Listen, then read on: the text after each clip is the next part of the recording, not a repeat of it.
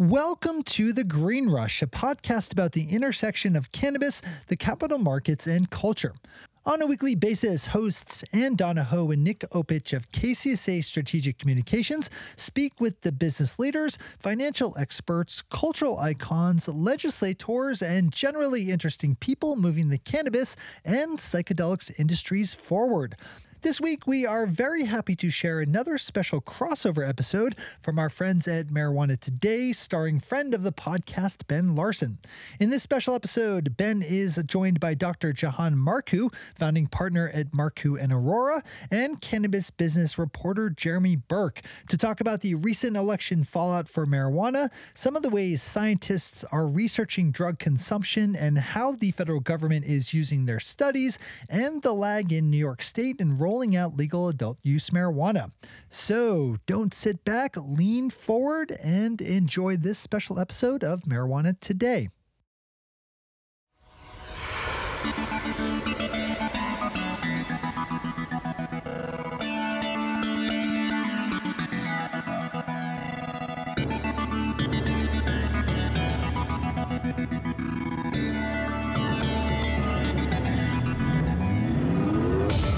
Hello, and welcome to episode 383 of Marijuana Today. It's me, Ben Larson, CEO of Vertosa, and your favorite conscious capitalist. We're recording Friday, November 5th, 2021. How you doing, Marijuana Nation? November? When did that happen? Hope you all had a happy and safe Halloween.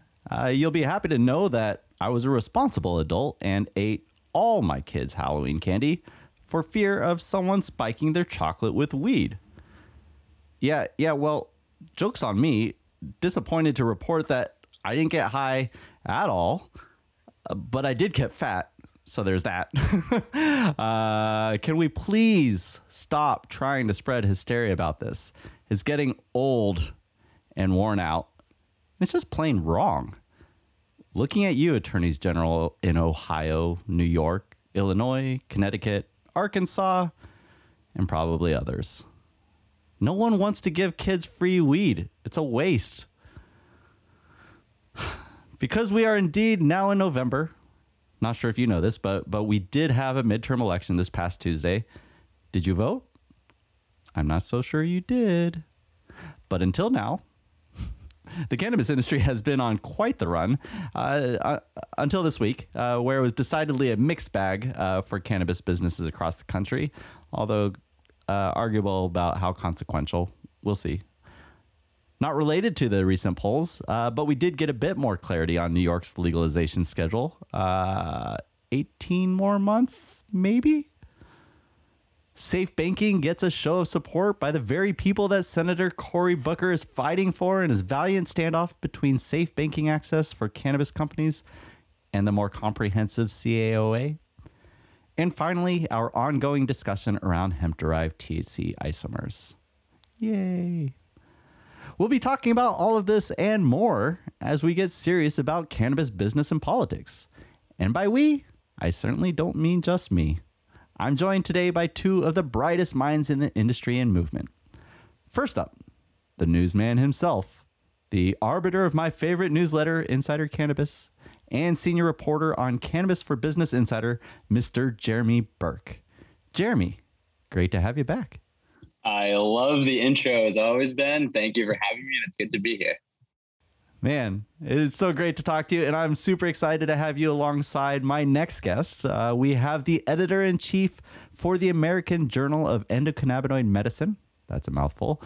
He helped create the first product standards for cannabis and hemp products as chairman of the American Herbal Products Association, APA, their cannabis committee, and he's the founding partner of Marku & Aurora. Dr. Jahan Marku, good to have you back. Glad to be back. And just, because I am an editor, I have to just nitpick one little thing about my bio. And that was, yes, I was on the subcommittee and everything you said was true, but I was chair of the laboratory subcommittee, not of the entire standards committee. That was my colleague, Tim Schmale. But I appreciate it. And if Tim doesn't mind, I'll take credit for it. That's totally cool. You should absolutely take credit for it. And I don't know if anyone's going to fact check me. Is anyone listening to this? Let me know. rate and review us. We appreciate it. Thank you. Okay, bye. All right, gentlemen, thanks for joining me on a Friday afternoon. I really appreciate it. Let's jump right in, shall we? All right. As reported by the good folks over at MJ Biz Daily, this year's off-year election resulted in a number of victories, such as the failure of a new marijuana tax in Colorado, but also some setbacks, mostly instances where voters decided to ban recreational and medical cannabis sales in parts of Michigan, Montana, and Massachusetts. So, digging into the details here, nothing far-reaching was really on the docket here, to my knowledge, but it does kind of highlight the importance of the hyper-local movement that is required in parallel with both the state legalization efforts and, of course, the federal legalization effort. I do find it interesting that states are both trying to increase tax revenue on one hand, while municipalities are banning access on the other. And so it seems like a tough game that we're playing here. Jeremy, you're pretty infused into the news. Anything you see of significance here, or is this just par for the course? I think, I don't want to say it's insignificant. I do think we have seen some things that are par for the course, right? When states have legalized cannabis, even in New York and New Jersey, a lot of municipalities elected to not have dispensaries within their city limits, right? And so oftentimes you'll see that municipal politics, there's a divide between what, maybe more conservative, small town elected officials want versus what sometimes more progressive leaning state level officials want. So, to me, there's no surprise there. That being said, I think Philadelphia shows the entire opposite example, right? Where you have an urban area that's very progressive that voted overwhelmingly in favor of this sort of symbolic measure to legalize cannabis, right? Pennsylvania, there is a lot of movement on that front to legalize cannabis, but it's not necessarily clear how it will take shape, whether it will happen next year. But if the voters of Philadelphia are to be listened to and believed, it seems like there is overwhelming support. On that front, the one thing I will add is that I think the Virginia governor's race actually does have a lot of bearing on where cannabis is at nationally, right? Because the Republican governor-elect, Glenn Youngkin, he's not a fan of cannabis, right? He has come out very vociferously and said that in the past. He thinks that, the revenue that states have generated from cannabis is oversold. He doesn't believe really in legalizing as a principle like many other more conservative leaning elected officials. That being said, he did vouch to not repeal the bill. He may be a stick in the mud and he may slow things down. But if someone who is so vociferously against cannabis legalization, who, using their own words, doesn't see the value of cannabis legalization, will not repeal it in office and has pledged not to do so, I think, that does show that, how far we've come on legalization, despite these sort of nitpicky municipal votes that came down. What about the larger picture of this switch from the Democrat to the Republican in Virginia during the Biden presidency? Is this a signal for maybe what's to come, say next year, or like, is there implications that we should be more concerned about from a bigger picture level here?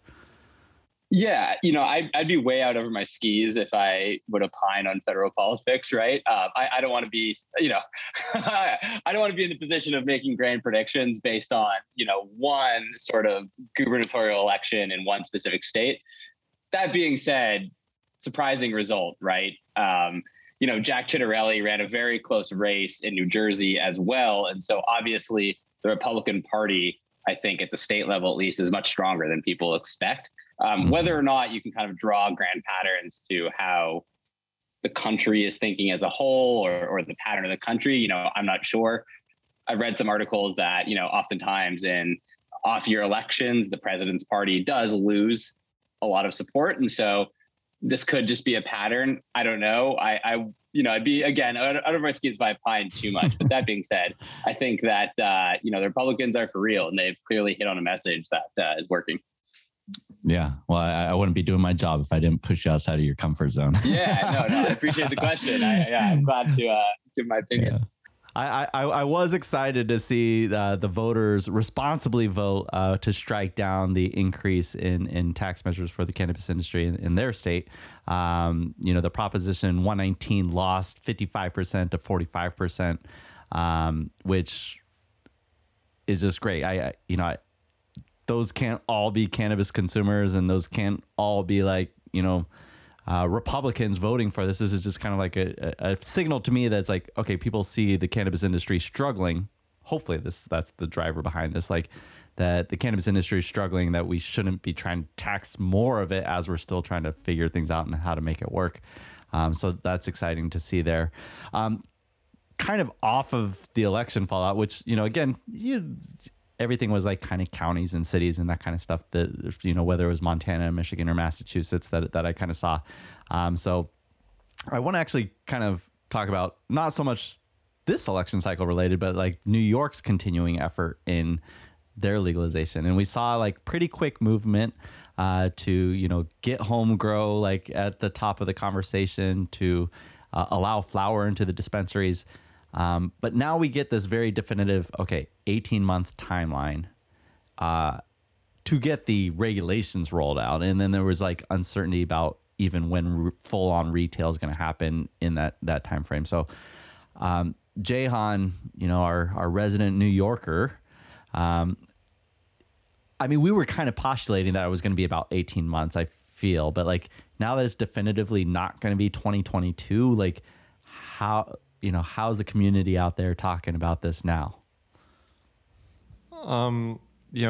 That's a great question. I think that you're seeing a lot of activity from various committees and groups that are interested in it.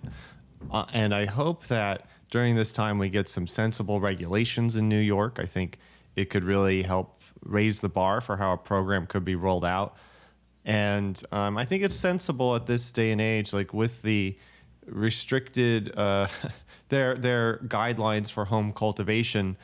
I would say that anyone who's worried that that's going to affect their bottom line should probably not apply for a license in cannabis use if you're going to have to compete with local home growers, if that's something. So I guess my point about that is I think that there are things here that members of the industry might want to nitpick, but I think that there are larger issues here with New York and public health and public safety. And again, just getting a functional program up and running as soon as possible. Jeremy, on the business side, how are people reacting to this? Like, is that the long haul that a lot of this rush towards New York was anticipating, or is this going to slow down just the excitement over everything? I don't think it'll slow down the excitement, right? New York is a large, economically powerful state. New York City, center of finance, media, fashion, whatever industries you want. Cannabis companies want to be here. They want access to this consumer base. That being said, I think there is some consternation among how long it's taking to roll out, right? The original timeline when the MRTA, the bill that legalized marijuana in New York, passed in March was 18 months from March. Now it's looking like 18 months from November. And so that puts us in the middle of 2023, Ben, as you said, just to get the licenses issued, not necessarily to open doors. And so that's a long time, especially when you are a publicly traded company who's dealing with a quarterly earnings cycle, right? That's a long time. Earnings are very, very delayed on that front. And I think even among, consumers like myself, I'm okay to say that there's, a lot of I wouldn't say anger, because you can get whatever you need to get here. The illicit market is thriving. But it's like, you just have to get the doors open. I think a lot of people appreciate taking the time to do it right, learning from what states have done with their tax programs, with how they're doling out social equity licenses. So there's a lot of learning that needs to go into this, but there's also a ticking clock to kind of erode the illicit market, get doors open, get revenue generating, and, get tested, safe cannabis into consumers' hands. That being said, I had a conversation with Tremaine Wright, who is the chair of the Cannabis Control Board. And, she is very much aware of that conversation. And I think that there is pressure from Kathy Hochul, the governor, who is up for re-election soon, to kind of get doors open and show voters that they've done this. But at the same time, she is rightfully very concerned with getting the social equity component right, because we have seen it sort of bastardized and exploited in other states. Mm-hmm. And she really wants to be careful about that. And that is a good goal to have. It's just a matter of balancing that with getting stores open. Yeah, to that end, I have heard that they're being very deliberate about the license structure to ensure that it's reinforcing the intent of, these initiatives, right? And so ensuring that, the vertical integration that they're trying to structure, like ensuring that brands can't just create like some, other company and have some, reverse way of coming in and owning, a vertical chain, right? So, yeah, I mean, Godspeed. I can only imagine that actually developing it is challenging and complicated, and like it could very well take 18 months just to put that level of deliberate effort into it. There's a lot of stakeholders who have a lot of different competing interests at play here too. Like it's not an enviable job to be in. It's easier to report on it than to actually write the policies themselves. So I'm absolutely not criticizing, but I do think that time is of the essence here, especially, if one of the stated goals of the legislation is to capture that tax revenue, that's at least 18 months of uncaptured illicit market tax revenue, right? That's a lot of money that could be used for good things for a state that's trying to dig itself out of a pandemic. Very good. All right. Let's put a pin in segment 1 and kick it over to our producer, Shay Gunther, and one of our sponsors who make this all possible.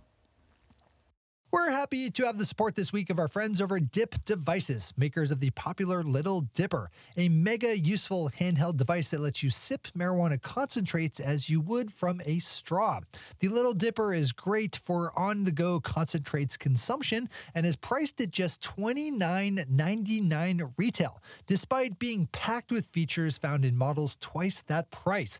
If you would like to order your own Little Dipper today, you can swing over to dipdevices.com/MJ today for a very special offer. And while you're over there, you can also learn more about how you can sell the Little Dipper yourself as a retailer in your own shop or dispensary. If you have your own shop or dispensary and you're not already carrying the Little Dipper, then you are leaving money on the table each and every day that you don't. So don't delay.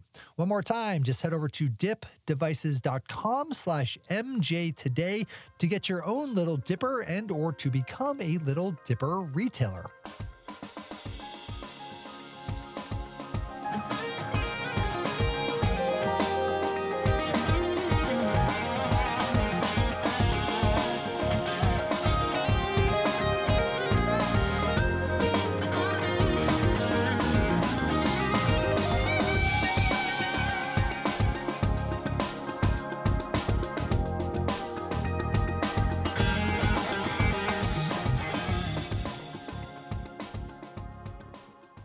Welcome back, everybody.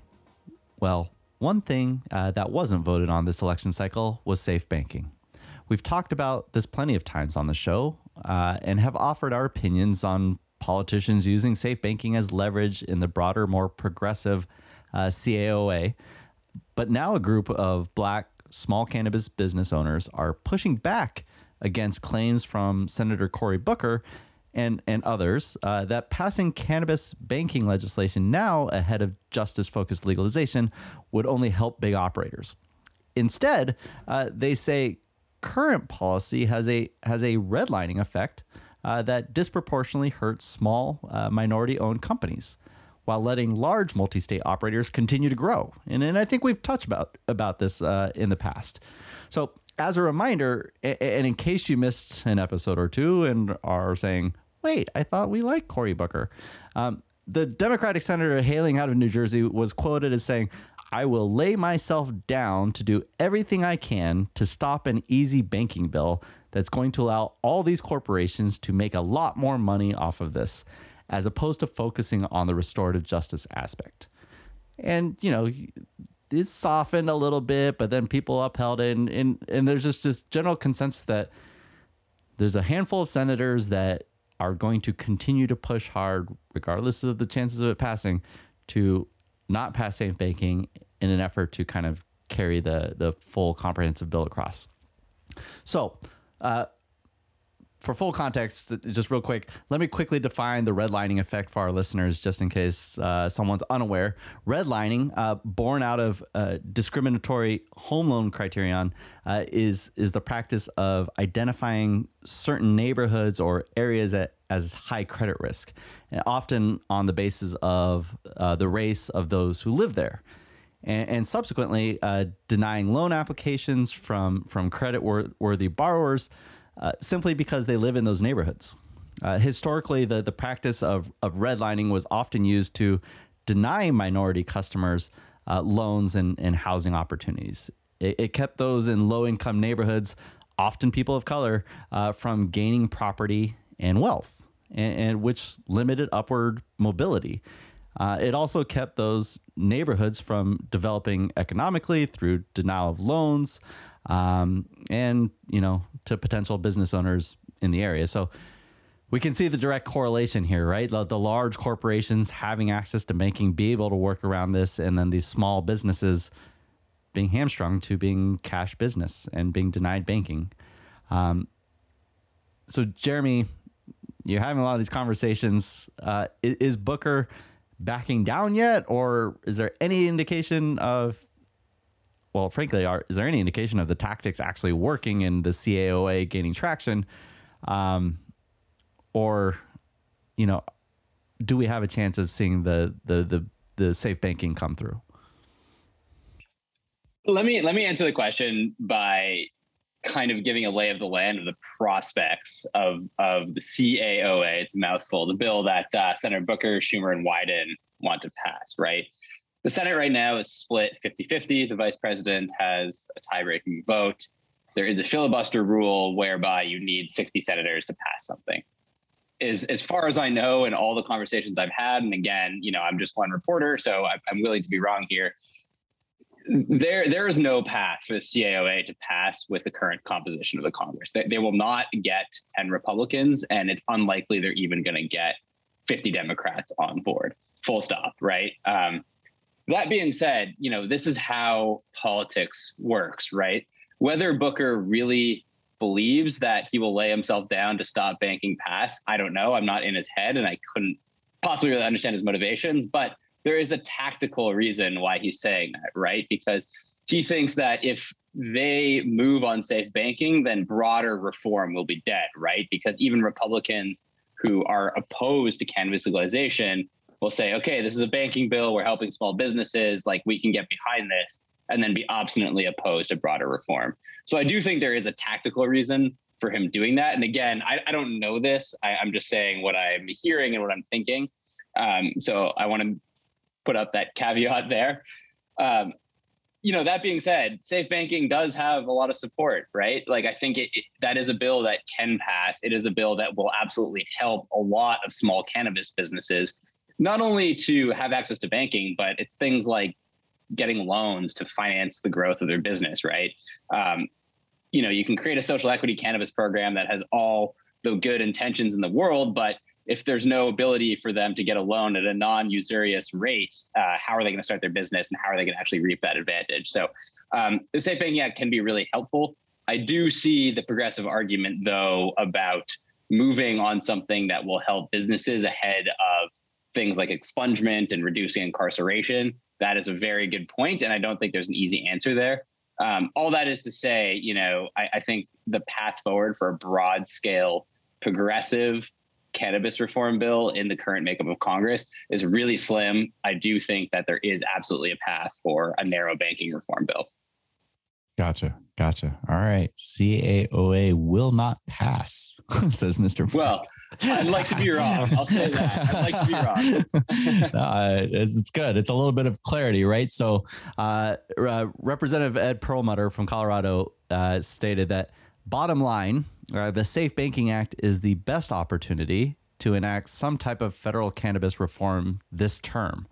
By including the Safe Banking Act in the final NDAA, the National Defense Authorization Act, we can safeguard our financial system, reduce the public safety risk in our communities, and help support veteran and minority-owned businesses now. He goes on to say that enacting safe banking is just the tip of the iceberg, and it will help break the logjam and pave the way for broader comprehensive cannabis reform and create a safer and more equitable industry. And so here he's saying that this is actually the first step, and this paves the way. And of course he's going to say that. I think he wrote it, the Safe Banking Act. So, he's kind of a little self-promotional, which is, fine. But, I don't disagree with him. I guess my first question, and if you guys don't have the answer, that's totally cool. But when is the Senate expected to vote on the NDAA? Does anyone know? Yeah, no. It's not. It doesn't have a date yet, but it will come up for a vote before the end of this term, and it's something that passes usually without much fanfare, unanimously every single year. So, I don't think there's a date yet. It should be in the next couple of weeks. Okay. I'm Canadian, so caveat that I don't always know the particulars of the U.S. Congress, but. It does pass every year unanimously without fanfare. It should come up in the next couple of weeks. It did pass the House already. That being said, if safe banking remains in the Senate version, that's going to be a cudgel whereby people can, like Senator Booker, people can sort of hold their votes against it. So that could be a big political fight that sort of goes beyond the boundaries of cannabis and more into like progressives versus moderates versus conservatives versus libertarians. So we'll see what happens there. I'm not very confident that it's going to remain in the NDAA. I think it'll get struck down in committee before it actually gets a floor vote. Again, my prediction. All right. 2 predictions, and also 2, just for the record, 2 claimings of you claim both New York and Canada in the same show. Well, sure. I'm a Canadian New Yorker. I'll say that very much. Originally Canada, now New York. Right. So not just social equity efforts, but Jehan, can only presume that safe banking would help the research community.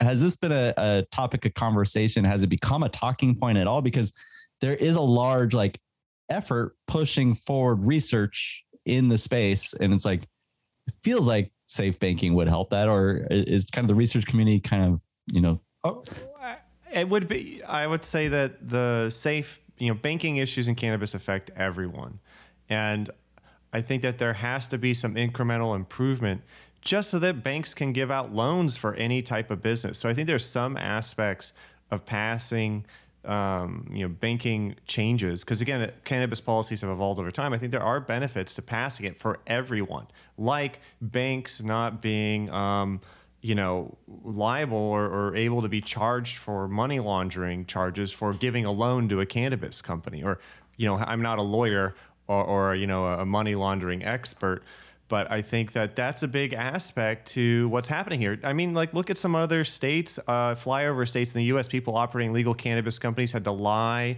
or be disingenuous about what their business was, and now are facing money laundering charges for a state licensed business because they can't use a federal bank.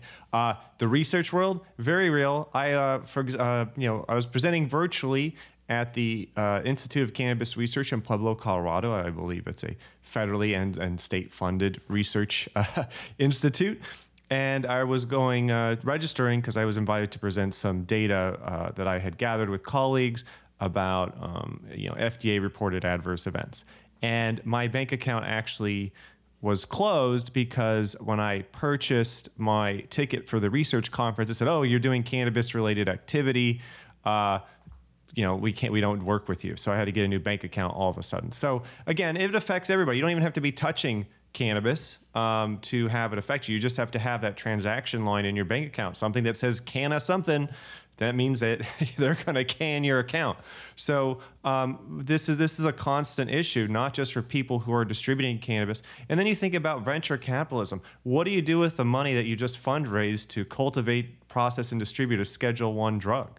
I think that there are a lot of issues here that just allow, without having banking access, I don't know how people, it is admirable to me how anyone is able to start and maintain a cannabis company without having access to banking services. Or if you do, you're paying such high fees that you have to be a giant company because of the costs of doing business. And let's not even forget that, businesses still can't write, the 1080E issue because of the federal illegality. It's not like you can write off the things you would normally write off for a business. And on top of that, there's taxes. I think that aspects of banking reform need to happen for cannabis just to keep it healthy. Because without the ability to take loans, do investment, do R&D, do fundraising more seamlessly, and with more than just 100 or so credit unions, that's where R&D is going to grow. And we need this information. And you know what? Most of the companies are outside the U.S. that are going to be doing this research again. Like the U.S. academic research centers are doing great, but we still live in a world where they can't get products into their labs. They have to import them from Canada or from other countries where it's legal. So I think that there's a number of issues that banking could help clarify. And I think I really hope that there's able to find some common ground between the social justice measures to that address the war on drugs, including expungement and things like that. And, can't they just paperclip these two things together? Like everyone's record are expunged and you can use a bank.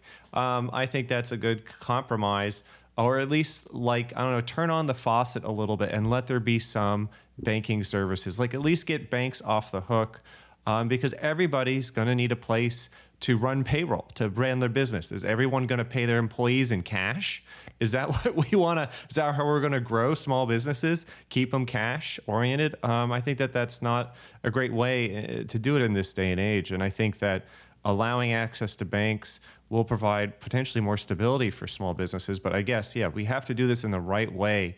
And I don't think it would only help big operators. I think it will really help a lot of the ancillary services. I think it will help all the non-cannabis touching things, like the patient services, third-party services for the industry. I think that all these things that dispensaries can't do, other groups can do that don't directly touch cannabis. And I think that that would bring more resources to bear for the industry, more organizations could come and offer their support and services. Imagine, if groups that aren't touching cannabis because it's federally status could come in and start working with you, like standards groups, ingredient suppliers, third-party research centers. I mean, the list goes on with, once the faucet's turned on and money can kind of flow without worrying about money laundering charges or accounts getting shut down for any reason. I think that could truly change the industry for everyone. Yeah. Just you mentioned third-party services, just like something as simple as advertising on Facebook, right? Like that would change the game for a lot of people. I think you mean advertise on Meta. Is that right? I think Meta owns Facebook. I did open my Instagram app and it said Meta. I was like, oh, wow, that was quick. I don't want to get all meta about this, but I don't even know what to call it anymore. Oh, man.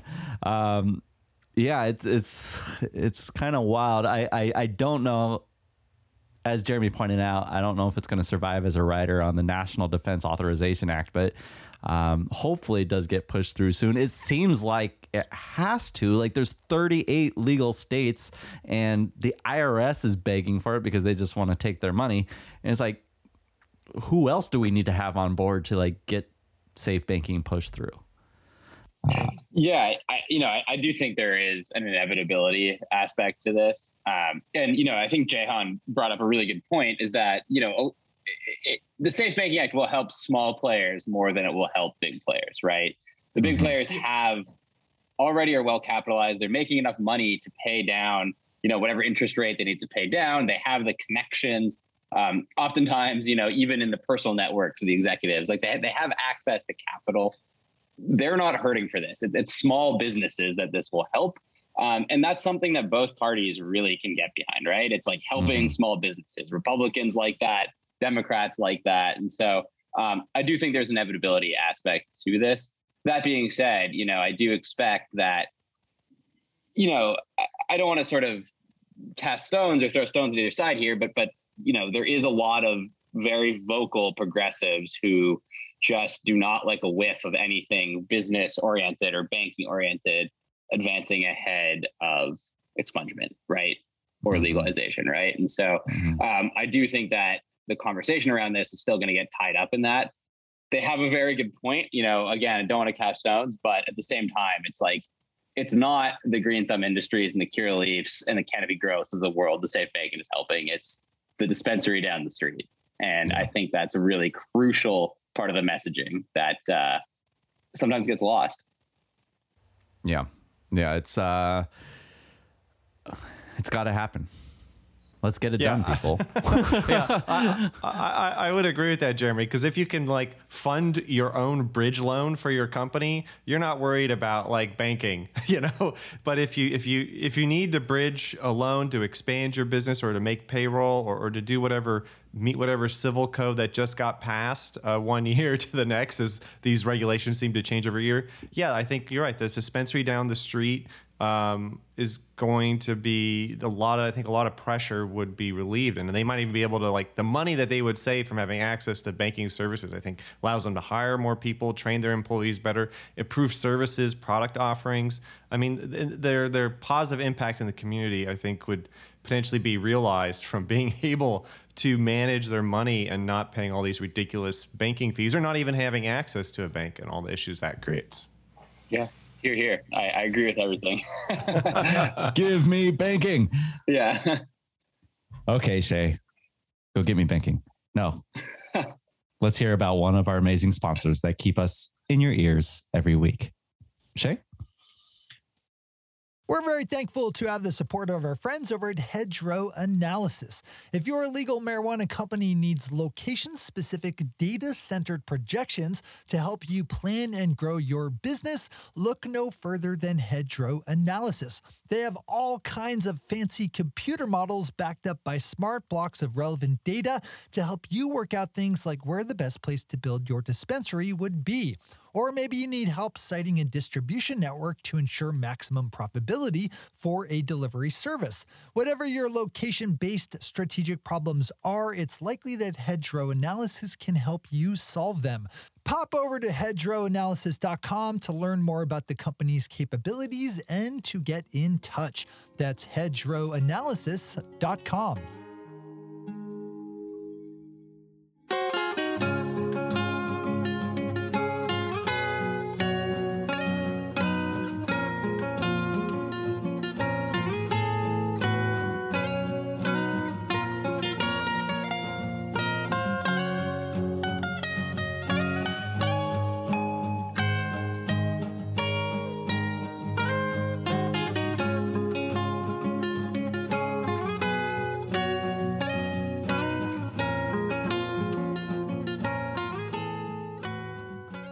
And we're back for our third and final segment.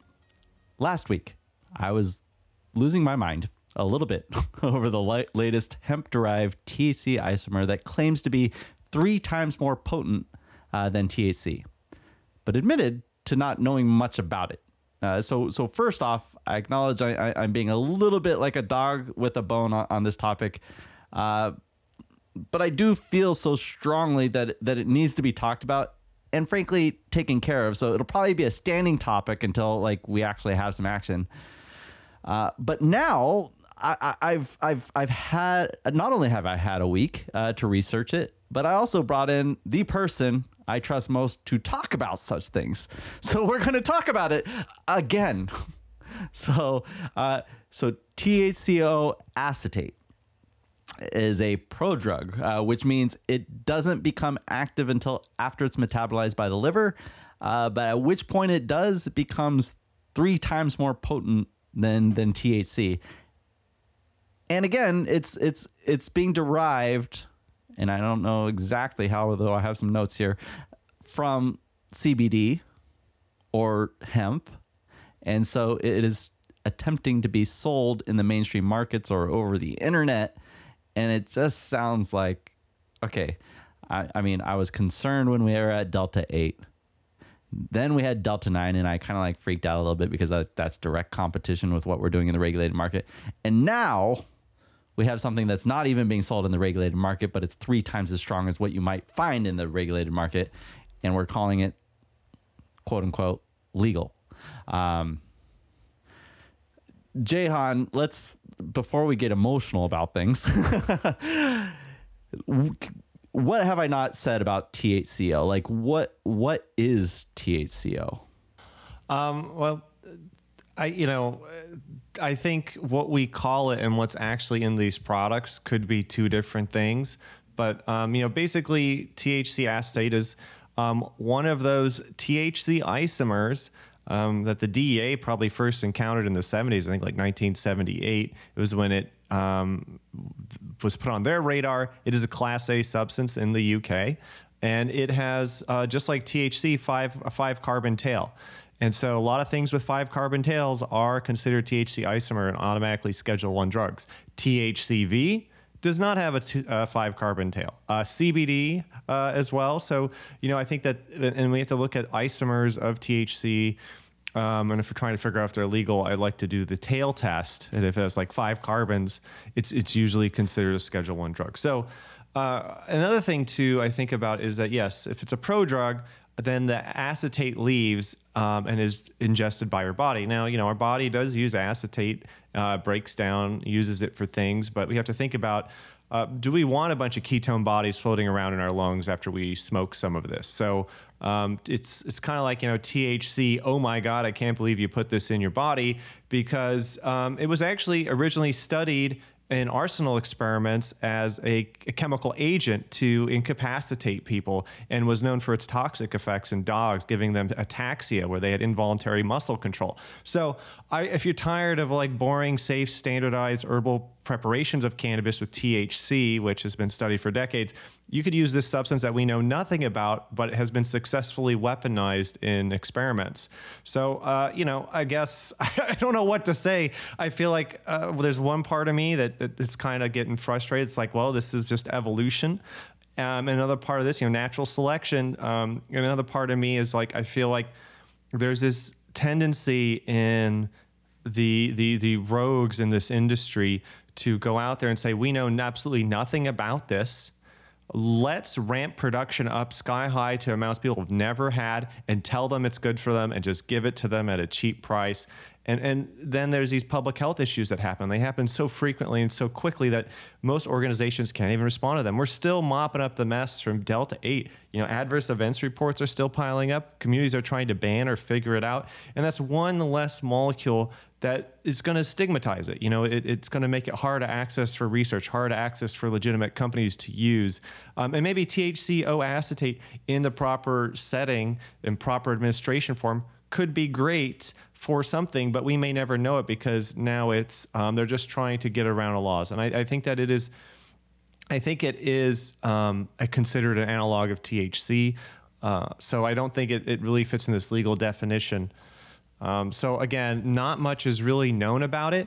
Very little about toxicology. Again, I had to access a toxicology report from the National Academies of Sciences and Engineering, which was about the long-term and short-term exposure to chemical agents, and it discussed THC acetate. And again, there are a lot of safety concerns around this compound because we just don't know much about it. And I think people are selling it right now, and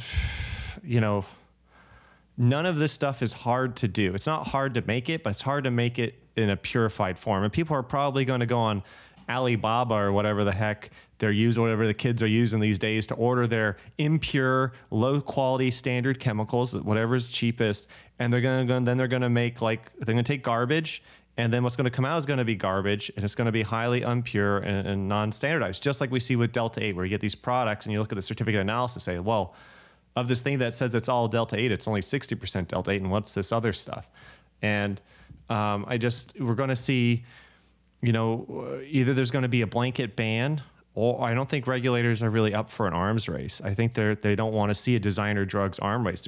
We might get flat out bans or repercussions, or people might start voting to not let any cannabis sales in their neighborhood because jerks are out there skirting the laws and regulations that companies are trying to stay competitive in. We talk about banking issues. Now you have people who don't need a license who are selling things that mimic your product. It's like, why are you drinking milk from the grocery store? I got milk acetate here. Why don't you drink this? It's $1 cheaper. It's like, well, why don't you just go to the grocery store and get something that's been tested, pasteurized, standardized? You know what's in it. You know what you're getting. And I think like at the same time, I'm like, great. Now we have this other isomer that people are looking at getting. I just spent most of yesterday trying to understand what canaflavin A is, a flavonoid on cannabis. I'm like, this is something that hasn't even been studied yet. It's naturally occurring on the plant. What about CBG? Someone right now tell me how CBG works. Yeah, that's what I thought. No one knows how it works. It's on the plant. We have varieties of it, and you're already off synthesizing stuff that we even know less about than how cannabigerol works in the human body. What's it good for? Can someone tell me what the safe limit of inhalation for cannabigerol is? No? Oh, well, how come you're off like making new cannabinoids to just like test on the public unknowingly? And so I feel like there needs to be more knowledge put out there to help people make decisions. And again, I just like we live in a kind of a great time. Like you asked me 20 years ago, I would have never thought there would be so many states with safe cannabis available in a variety of forms, as well as reciprocity for medical patients in some states. It's not perfect, but we are seeing product diversity continue. We're seeing access laws change. And again, we're just starting to, the first ever patient reported survey about cannabigerol was just published this year. We are just starting to understand the natural products, right? Just starting. And so I have to say, big caution, big red flag to any of these synthetic isomers. It's really a roll of the dice. We have no idea what the long-term effects is. And I don't remember the last time a therapeutic safe agent was developed out of, chemical agent testing for warfare. But that's not my idea of a good time, I guess. Yeah. Well, with this one in particular, right? Because it's got that, from what I read, it has a delayed onset because it has to go through this metabolization process. So it's like a 20-minute onset where even if you're vaping it, and so there's a high potential for overconsumption, like the old edibles, right? That where everyone has their kind of edible story where they didn't think it was working, so they take more, and all of a sudden they're bombed. But this has like psychedelic like effects and can allegedly can cause seizures, right? And so those health risks and kind of the reporting is very concerning. And we don't even have a good reporting system for this stuff. I mean, each state has their own sort of poison control number. So it's very hard to collect this type of data. And my colleagues and I have been working on these types of projects. And it's very frustrating. Even the FDA has put out information about the need to do this and understand all these packaged goods and things like that. And, we're relying on anecdotal reports for THCO acetate, and it's kind of frightening. Like we're not looking at work that has published significant scrutiny. I mean, I don't generally like to base my health advice on things that were published 50 or 60 years ago in a one-off study. Like we see for some cannabinoids, we definitely need new data, new studies done in a modern context. So, I think like.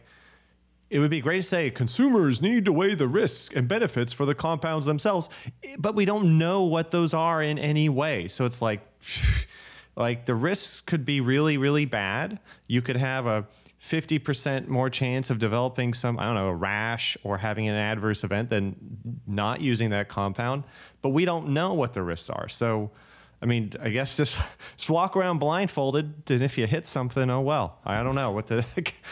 Well, it's an unfortunate situation.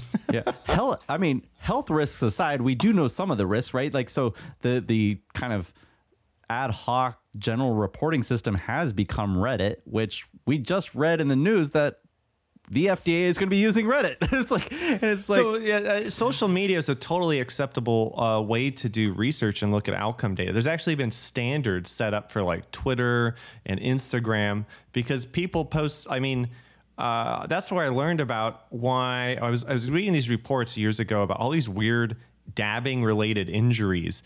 And then I saw the researchers were doing work on Instagram, and it's true. You can see people like doing, dab challenges and ingesting dabs in dangerous ways. And you're like, okay, that's why their entire nose and throat and ears are burned from using these products. So I think sometimes people can look at unsafe practices. They can look at how people respond to information, respond to research studies, who's talking about studies and whether or not they're accurate. And I think that that's always kind of fascinated me is when we develop some of these, we get some of these coined terms and these sort of viral quotes about research studies. I mean, how much harm are those actually doing once they get in our head and influence how we think about these issues? Because again, it's probably not the researchers who are talking about the research online. And I think what's great about social media, again, is it allows you to look at people experiment with things, people report on it. I think that's the interesting thing is when someone posts this product, someone says, oh, I tried it and I had this effect. Or, and so I think that that's an interesting thing is when, I've seen this happens all the time. Something comes out about a cannabis survey and people are like, cannabis treats endometriosis. Then you go look at the study and it actually was just a survey, and people who have endometriosis check a box that say they've used cannabis once ever in their life. And it seems like a bit of a questionable association there to make such a huge leap that cannabis treats endometriosis when people just in a survey who have endometriosis say they use it. And again, I'm just saying that's one way to look at how information is being disseminated and communicated. But again, you also have health outcomes research, and they do it for other fields. For mental health is a big thing, how people respond. They looked at things like election and discussions about cannabis use in one paper, and saw that the number of people talking about how they were going to get high increased during the last election, right before election night. So there's been there's a lot of fun things you can get from it. But I just want to say it does sound a little weird, but it's a totally valid way of doing research, and you can look it up on PubMed. There are standards for doing social media research. I love it. I've been trying to get people interested in it for years. You can do your own study on cannabis and social media. You just need a few hundred tweets to go through, and you can publish a paper. People have done it. So again, free data is out there on social media about cannabis. You could become a researcher right after listening to this. That's cool. So I did receive a text after the last episode that was kind of coming in defense of some of these operators. And you're like, well, it's the system and they're just trying to survive. And I'm like, that's horse shit. And here's why. But Jeremy, what do you think? You interacting with a lot of these business leaders, probably most of them stand up and really just sticking to the regulated framework. But is this starting to impact business from your perspective? Yeah, I will say I had some flashbacks to PTSD addled flashbacks to AP chemistry listening to Jehan talk, but that was a fascinating. It was fascinating. I mean, it's not my expertise, so I just wanted to say it's really really interesting to hear that. I was thinking about polymers and all the stuff that made me realize why I became a reporter, not a scientist. But no, Ben, to answer your question, I mean, I think there's two things, right? I think when you look at some of the recent bans, like the Delta 8 ban in Texas, in New York, I think I don't envy the regulator's position, right? This is a game of whack-a-mole.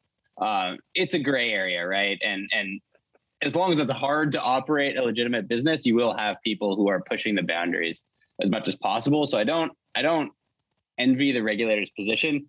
That being said, I think it's pretty clear who is operating responsibly and who is not. I think, some of the vape issues are really present in the forefront of people who are bringing, products into the public sphere, right? That kind of thing, this whole area is ripe for people to get sick from products. Some of the things that Jehan was talking about THCO, I mean, that sounds terrifying. So I do think that there is a huge sort of communication gap. There's a discord in a lot of the leaders I talk to. Some are no, we got to survive. Ben, the text you got, and other ones are saying I would never touch this stuff. And so it's pretty clear who you should be consuming from, if that makes sense. Yeah, it definitely makes sense. My biggest fear actually is that we don't nip THCO and its other analogs in the bud right now, because I also just read about THCP, which I don't know if it's been commercialized yet, but apparently it's 30 times more potent than Delta 9. And so if we don't stop 3x, then we're going to go 30x, and it's going to be a big problem. To your point, I think more accurately, who says that's better? We have evidence from animal studies and even some human studies that more potent compounds doesn't mean better. you can go from euphoric to dysphoric, from having a partial agonist to a full agonist. So, full blast cannabinoid receptors. I mean, do you want to be like full blast, hungry, like sleepy, sedated, forgetful? Like, I mean, you're going to have all this memory regulation, mood regulation, like turned on full blast in the most abundant signaling system in your body and your brain. Like, maybe not. Maybe THC's partial agonism is one of the reasons. It's not a full agonist, doesn't hit the receptor at 100% capacity. Maybe that's why it has such great therapeutic utility. And many of these synthetic drugs developed over the last decades that are really potent at the receptor never really left the lab. I mean, think about it. All these pharmaceutical companies have had cannabinoid programs in one stage or another. There have been before the first cannabis law passed, like Marinol and other compounds were developed in the U.S. and abroad. And I think we have to keep that in mind, is that these are like research tools. These are like hammers, and we're using the hammers. These are meant as research tools to help us understand biology, not necessarily to be commercialized. And I think that we have to think about that. And just because we don't know anything about something doesn't mean it's safe. There's an old saying, I guess, is that when ignorance is bliss, it's a folly to be wise. And so that's a phrase I often think about is, but I would hesitate anyone to think like what you don't know can't hurt you. I just think it's like this has been an issue all over the place with designer drugs and what are people actually getting in these products. It might say, oh, I made THC, acetate. Really? Well, how much of other stuff is in there, and how does it react with THC and other cannabinoids? I've read stuff about how CBG can counteract the anti-nausea effects of CBD. And things like that. So there are interesting reactions between cannabinoids. So again, this isn't just about taking a single agent compound and what happens. We have to think about they're taking in a shotgun of other compounds and other factors. And I think I just wish we had more basic information about these compounds to make us feel better. And again, like we said, we don't know which one might be the next blockbuster medical treatment approved by the FDA with proper studies, or which next one will be the next public health crisis that we're all banging our heads on a wall saying, great, now the regulated industry has to do with something that's in a gray area, and get, So again, I just like to see more education and again, research on this stuff. We need to understand these things more. And before we start thinking like, oh yeah, let's just turn our receptors on full blast, like that's not really a medical strategy most of the time. I mean, if you completely block cannabinoid receptors, like people don't do well. That's why Rimonabant was put off the market. But if you partially modulate them to be less active, like CBD does, you get like benefits. So again, I think we have to get off this idea of just more efficient interaction, more potent receptor action means it's somehow better. Fair. Well, shit. As I mentioned last week and in this show, the FDA will be searching Reddit to learn about the effects of CBD and emerging cannabinoids. So they're going to then find this mysterious Delta 10 and THCO, and they're going to freak out. And then they're going to come down like a ton of bricks. And the question is on who and how far reaching and how irrationally. And I suppose we're just going to get to find out. Not to be doomsday, but yeah. Once again, I'm just going to say it. Knock it off, please. And feel free to text me. I haven't gotten a death threat yet. All right. Well, that wraps up our third and final segment. We'll be back on that one. We're going to take one more quick break to hear from Shay and one of our sponsors who makes all of this possible. And when we return, finishing moves. This week, we're glad to have the support of our friends over at The Atlantic Farms of Portland, Maine, which is known around town for their unique medical marijuana dispensary / gas station. where you can fuel up on all the things you need to get down life's road. Pop over to theatlanticfarms.com today to browse their extensive menu of top-notch Maine marijuana products, all available at hugely affordable prices. That's theatlanticfarms.com. If you do stop in, tell them I said hello.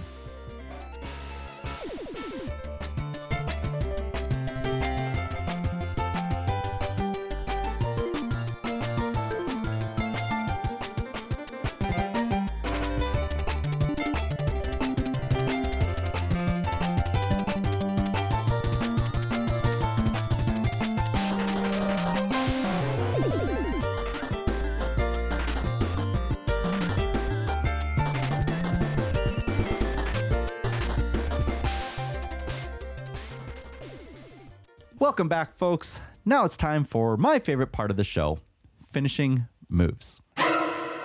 Finishing moves. Finishing moves is the part of our show where our illustrious guests can talk about anything they wish. So, Mr. Burke, I'm going to let you go first. What's on your mind today? Yeah, sure. So this is a question I get a lot. This is not going to be the most exciting finishing move, but a lot of people ask me how to best get press for their company or for something they're doing. I would say this, any reporter, especially reporters that cover cannabis, will get a lot of pitches and a lot of stuff thrown at them. So I think that's a bad route. The best route is to kind of provide some value to me or to whatever reporter you want to write about, and then start the relationship that way. So maybe it's a piece of information or a piece of insight that you have that you think I would be interested in. I'd rather hear about that than to hop on a call with a PR person who is just sort of telling me about why the company is so great and I should write about it. So just something to think about. I hope any of you who are listening to this, I love to meet people and I love to cover companies, but try and make it a two-way street, right? I'm not just an automated bot that writes a ton of stories every single day. I have interests. And so try and figure out what I'm writing about and how to fit in and how you can offer some value to me and then build the relationship up that way. So I would appreciate that. And to all the listeners who want press, that's the best way to go about doing it. Yeah. Awesome advice. I remember telling a lot of startups in their early days, especially when running the incubator, I'm like, the fact that you exist is not newsworthy. I'm like, there are many of you, and frankly, you don't really exist yet. So come up with something more interesting than that. Make it newsworthy. Yeah, great point. Great advice. Jehan, what do you got? I think for my finishing move, I'm going to give a small plug to the FDA. And they have some really cool resources because they're revamping how they're approaching cannabis and hemp right now. And they have videos on their website like cannabis clinical research, drug master files, and quality considerations, teaching you about how to navigate the system and what information might help you support cannabis research while protecting proprietary information. And so if you're growing cannabis, if you're developing products, you're researching in this space, I think this is a great page. You can find it at the FDA page. If you just search again, cannabis clinical research drug master files and quality considerations. They have a small business and industry assessment thing for people looking to develop legitimate cannabis products. And you can learn about what the FDA actually does, because I think a lot of people seem to have a misconception about what the FDA's role is in product safety, especially with cannabis and hemp. So again, I found the video, even though it's a year old, I was like, wow, I didn't even know this trove of other videos existed. So check out some of the FDA's cannabis webcasts and videos that they're putting out. It's really exciting. I think can give you some insight to the future directions of product approval.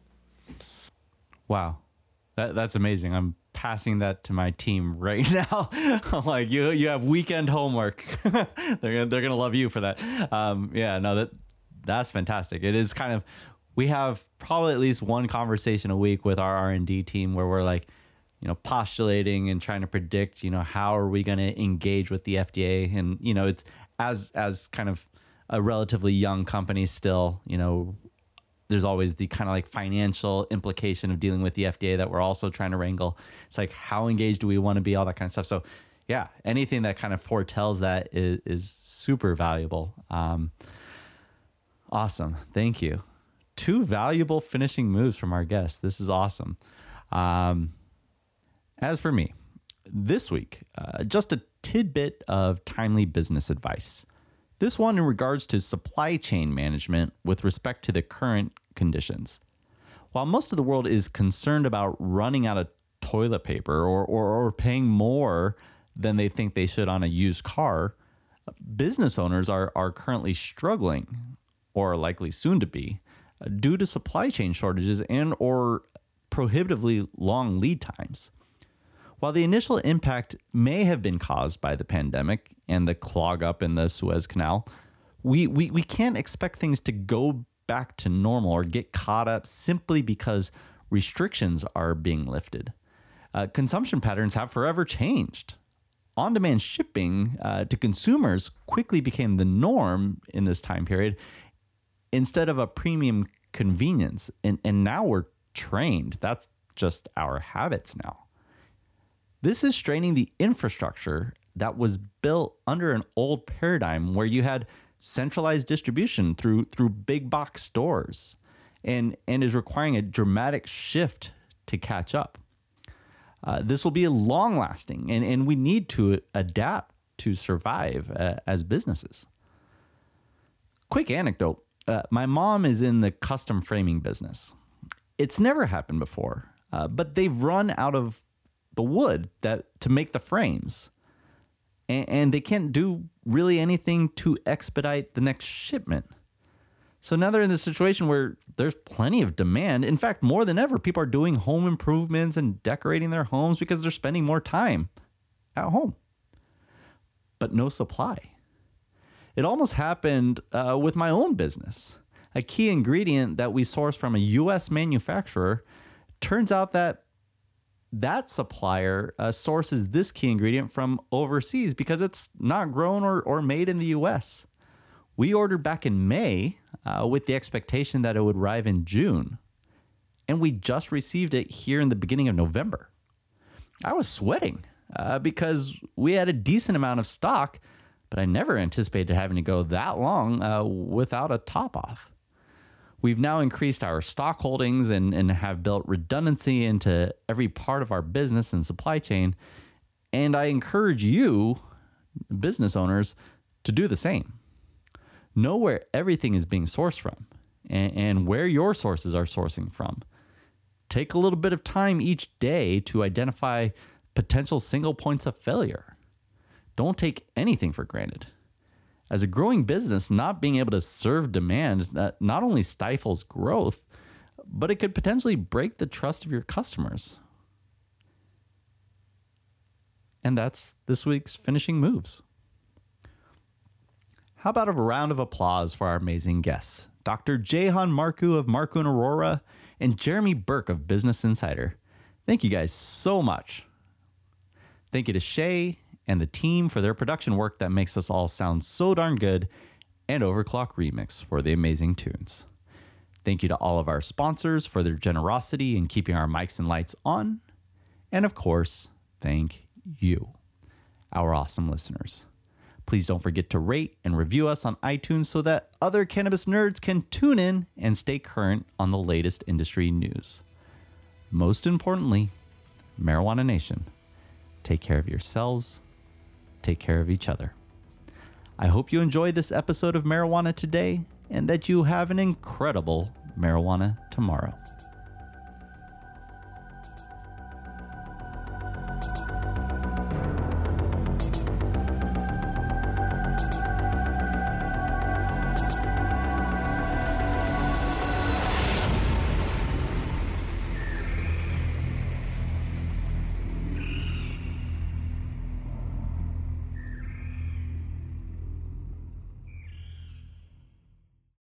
One take, Shay. One take.